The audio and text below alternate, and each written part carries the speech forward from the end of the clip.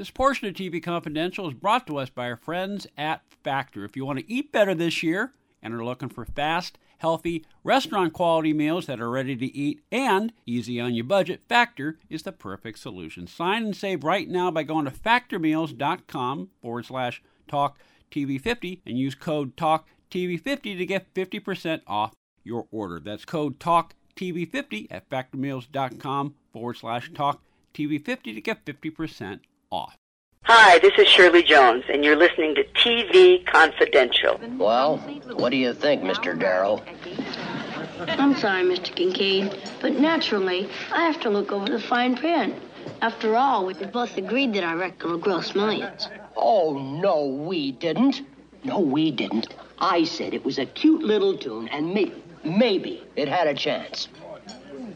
It was the washroom attendant who said it would make $1 million. Well, this looks okay. Of course, my mother is the one who'll have to sign it. However, there are some legal points I'd like to go over.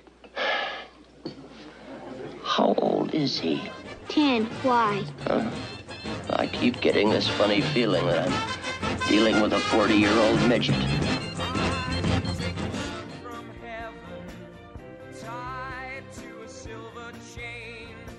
Tony Figueroa and Donna Allen are with us as we continue our look at this week in TV history. Quick program note, this segment with Tony and Donna originally aired in 2014. And as Tony mentioned at the top of the program, when we first sat down to record this segment, we were going to talk about something else, but because life is what happens when you're busy making plans, we are talking instead about the passings of Russell Johnson and now Dave Madden, two pieces of, our childhoods for people who grew up watching television from the 60s and 70s, and two iconic characters in the pantheon of TV history. And it's interesting because I mentioned this both on, I know I mentioned this off the mic, I know I mentioned this on Facebook, I don't know whether I mentioned this on the program.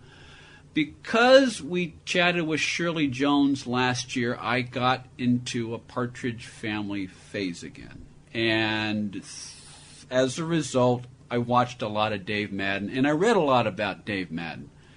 And I actually wanted to look up Dave Madden, and I never got around to approaching him. However, he did a number of interviews for his book, Reuben on Rye, W-R-Y, Reuben on Rye, where he talks about not only his work on Partridge, but also his work in stand-up and his work on Laugh-In. And again, interesting guy. He was actually one of the few, other than Shirley Jones and David Cassidy, he was actually one of the few actors on that show with a musical background, but he was never utilized that way. But Dave Madden was a folk singer in the 60s. Didn't know that. Yeah. No, did not know that either. That is odd because he was associated, his two big shows were shows that centered around, music or variety. Yeah.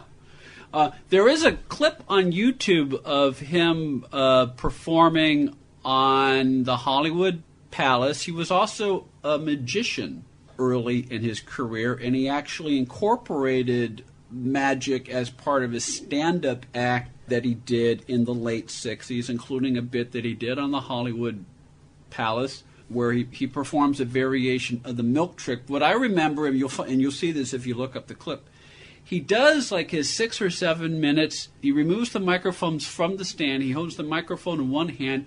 He leans on the stand for the duration of his bit. And you keep hoping the stand doesn't follow him because he throws his. I mean, Dave was a big guy. Yeah. Dave was a big guy, but he does the entire routine leaning on the microphone stand. His sense of comedic timing, was invaluable. Stuff that he would do on television, especially The Partridge Family. But he also was able to work with Danny Bonaducci. Many of the episodes was the two of them. In many respects, they became the show. They became the show. How old was Danny Bonaducci at the time? He was about 10. 9 or 10. Yeah. And Dave Madden was just, in the audition phase and all that, they noticed that the two of them were developing this banter. Mm-hmm.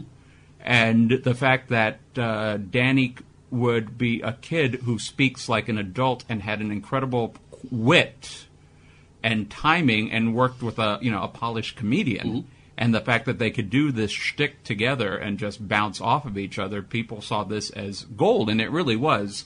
I think the key ingredient to the success of the show, that and David Cassidy being a heartthrob. Yeah, Dave Madden talks about this in his book, Reuben on Rye. The second year, the early scripts, they developed that. There are a lot of scenes between Reuben and Danny, but because David Cassidy was exploding as a teeny bopper heartthrob, they would take some of the bits that were originally intended for Reuben and Danny, and they would give some of Reuben's lines to Keith because they wanted to take advantage that they had good-looking guys. And it was one of those things that, and he says this in the book, if I didn't know that was the case, it wouldn't have bothered me. But he understood why they did it, but he kind of wished that they kind of kept, because it would have been more time for him. And a lot of times you have people who have a background in comedy, and then you put them in a situation, and they're good for the joke, and that's all they're good for. Here you have a guy who comes into the show. Not only is he is the father figure to all the kids on the show. Yeah. Yes. Maybe you would see him, even to the older kids who address them by his first name. Right. To Laurie and Keith, he was Reuben. Everybody else, he was Mr. Kincaid. But he was this father figure who, even though you had, the show was about a widow, who joins the kids' band, which very plausible. But the fact that he comes in and he has this, that he could come in and have a scene where he is just giving the fatherly advice. And there is no joke, there is no punchline, there is no, or to give advice, a bachelor giving advice to the mother on child rearing when it comes to her not understanding her son's needs or wants, and he could come in and have a great moment with Shirley Jones about letting Keith. I think the one you're thinking of is the one where Keith wants to move into his own apartment.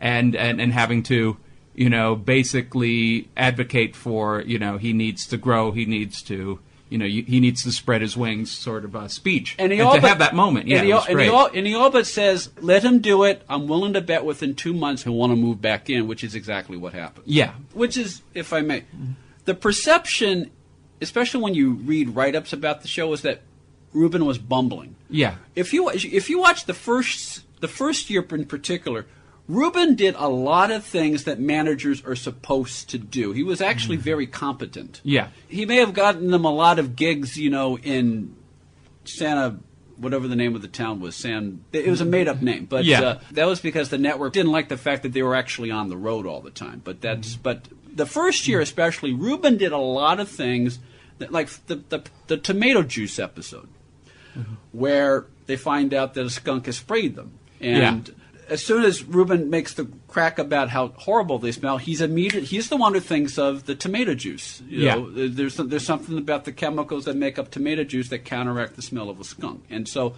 that's what managers do. They solve problems. Yeah, and if I remember correctly, in the pilot, the first time we meet Reuben, he doesn't want to have a thing to do with this family rock and roll band, and he's uncomfortable around the kids initially. Exactly. Well, yeah, and that was sort of a running gag throughout. That was sort of a running gag throughout the show. And the in the pilot episode, when and you have to also imagine the time, Danny has the recording of the band, and this is a tape player. I'm looking at a laptop, and you have the identical laptop. Yeah. It is basically, this recorder is the size of your laptop stacked on my laptop with two more stacked on top. It's reel-to-reel. It's a reel-to-reel It was a recording. Portable reel-to-reel. Yeah. And Danny brings it into almost as large as Danny at the time. Cause I think Danny was maybe 8 years old when he shot the pilot. And, and you carry it like a briefcase. Yeah. And the scene has Danny going into a men's room, which you don't see on TV. And he actually is knocking on the stalls, and Mr. Kincaid, what? And then turns the thing on and then shoves it under the door. And, he has to have, his sister stay outside. Yes.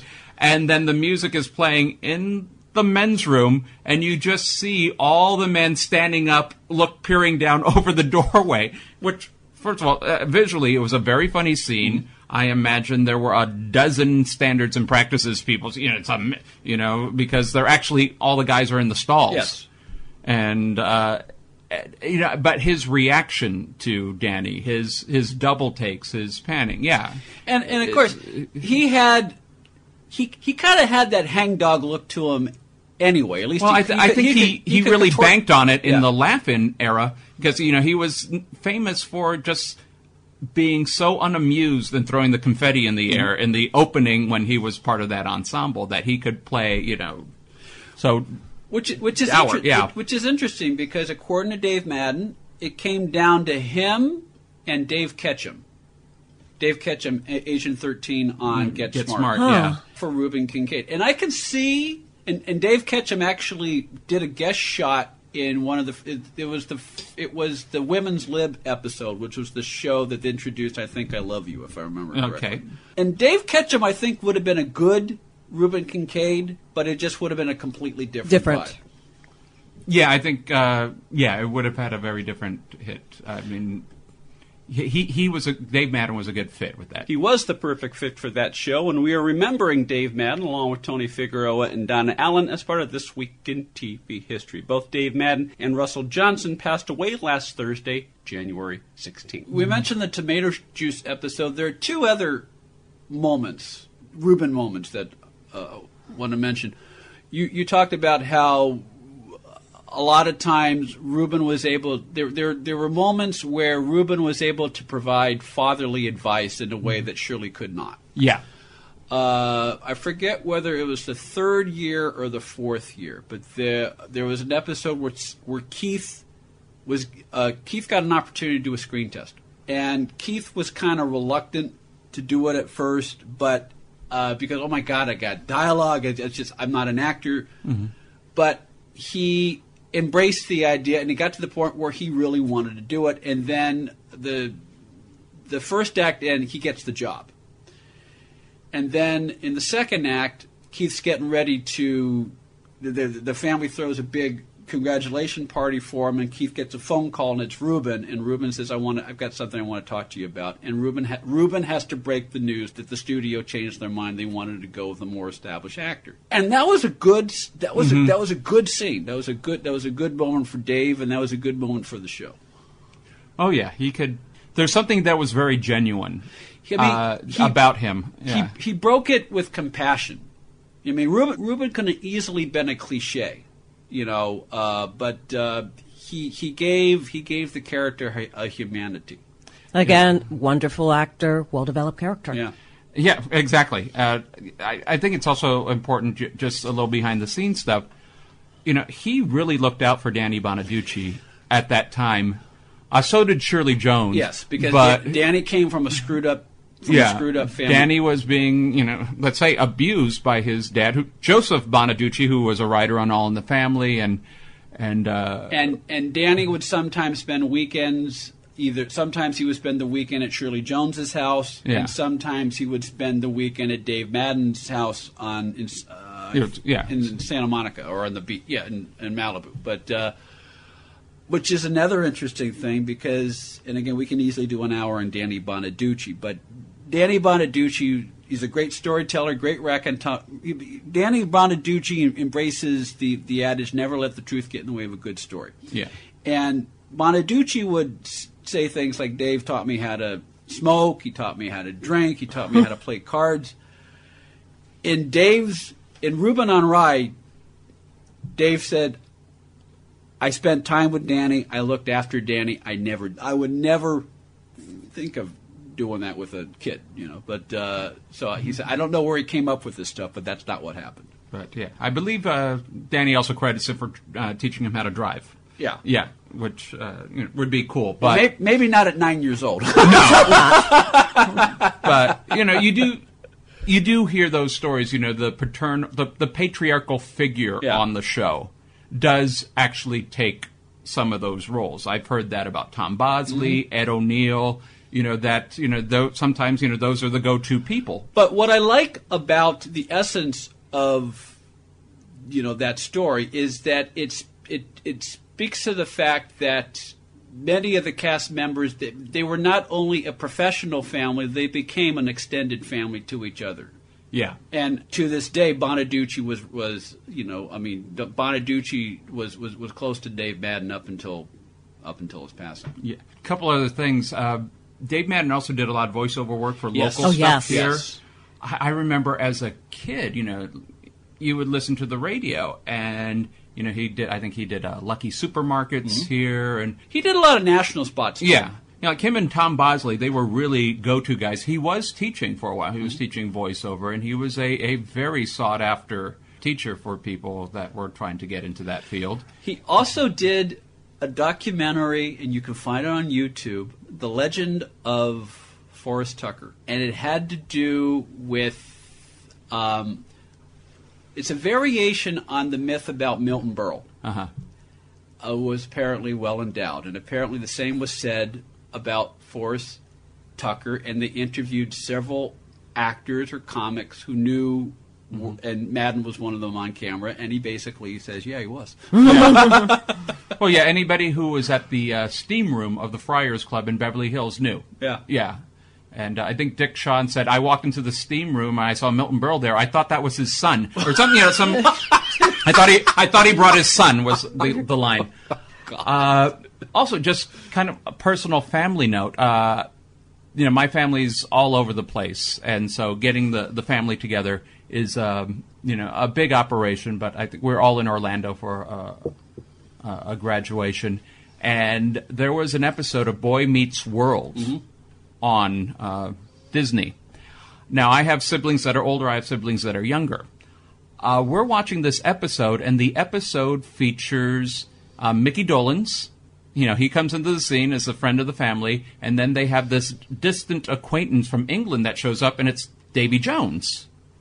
And, my sister is of the age where Partridge Family, my older sister, Partridge Family, The Monkees, this was, she was the prime demographic when these shows were on. And she was losing her mind looking, older Davy Jones. And then they introduce another character's dad, and it's Peter Tork.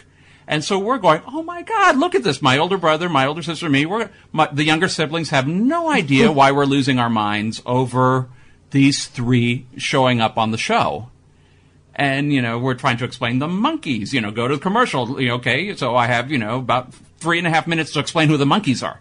And then they come back, they do sing a song, and then at the end, the epilogue, going back to the important epilogue, at the end, this guy comes up to the Monkees. It's Reuben Kincaid saying, I used to manage this band. It was a family band. I still have the bus. You guys could be as big as the Beatles.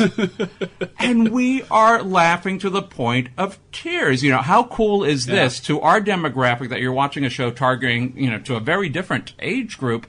And we are seeing this, and we are laughing, and the younger generation of the family, it's our siblings, so it's not even a generation, just the younger, have no idea why this is not only very, very funny, but just incredibly cool. I mean, for him to come in the epilogue and just steal a scene like that, I mean, it's very funny, and he goes, you guys could be as big as the Beatles, and the three monkeys that are there look at each other and pause and then go, nah, simultaneously. He also did a Married with Children, where he was trying to, I think he was like a salesman or something like that, and he comes in and he does like because Danny Bonaducci is trying to sell the Bundys on something, and then the doorbell rings, and it's Reuben Kincaid basically saying, Danny, we're waiting. The bus is outside. So Danny has, a huge bit as kind of, salesman, whatever the story was. But then, just to have him walk into the scene. I bet the studio audience. The studio audience lost their minds when that was playing out. And I think Gary Coleman was in earlier part of the same episode. And Al was calling him Rerun the whole time. But, it goes in, and then Al Bundy walks in, and he said, there's like this rainbow-colored bus in front of the, but you have the whole, and everyone's reacting to it, but, just him coming into the scene, and you can tell sometimes when you're doing live TV that you can tell the actor's ready to deliver the line, and the applause is so overwhelming that they are pausing to deliver that line.